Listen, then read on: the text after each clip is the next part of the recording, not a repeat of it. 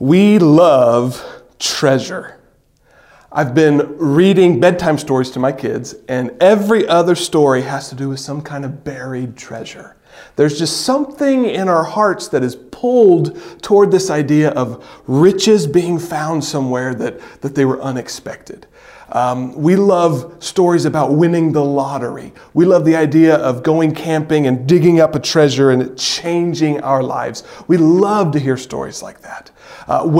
Today I'm going to read to you about the most important, most fantastic, biggest, most life-changing story of a treasure hunt that you will ever hear. And it comes from one verse in Matthew chapter 13. This is Matthew 13:44, and it goes like this. The kingdom of heaven is like a treasure hidden in a field, which a man found and then covered up. Then in his joy, he goes and sells all that he has and buys the field.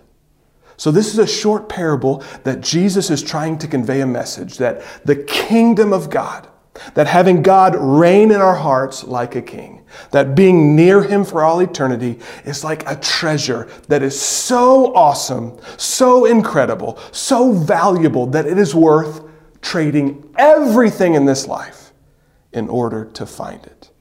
The man goes, he finds a treasure, and he says in his joy, he gives up everything he has to obtain the kingdom of God. And I love how it says this in joy that he does this. For us to give our lives to Jesus totally, to inherit the kingdom of God, is a bargain. Whatever we have to give up, let's do it to follow Jesus. So how do we become citizens of the kingdom of heaven? Well, Jesus tells us in Mark 1:14, he says, the kingdom of God is near, it's at hand. Repent from your sins and believe the good news that Jesus has come to provide forgiveness for our sins, to take our punishment on the cross, and to bring all who believe in him into the kingdom of heaven. We love you. If you need to learn more about Jesus, if you don't have a church family, we would love for you to come join us at Trinity Baptist Church, 9 a.m. or 11 a.m. this Sunday.